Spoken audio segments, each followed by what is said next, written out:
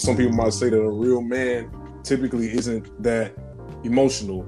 So how do y'all feel about that being an attribute of masculinity? Someone who is emotionally reserved, somebody who's able to handle the emotional turmoil or what have you in their life with little to no outward projection.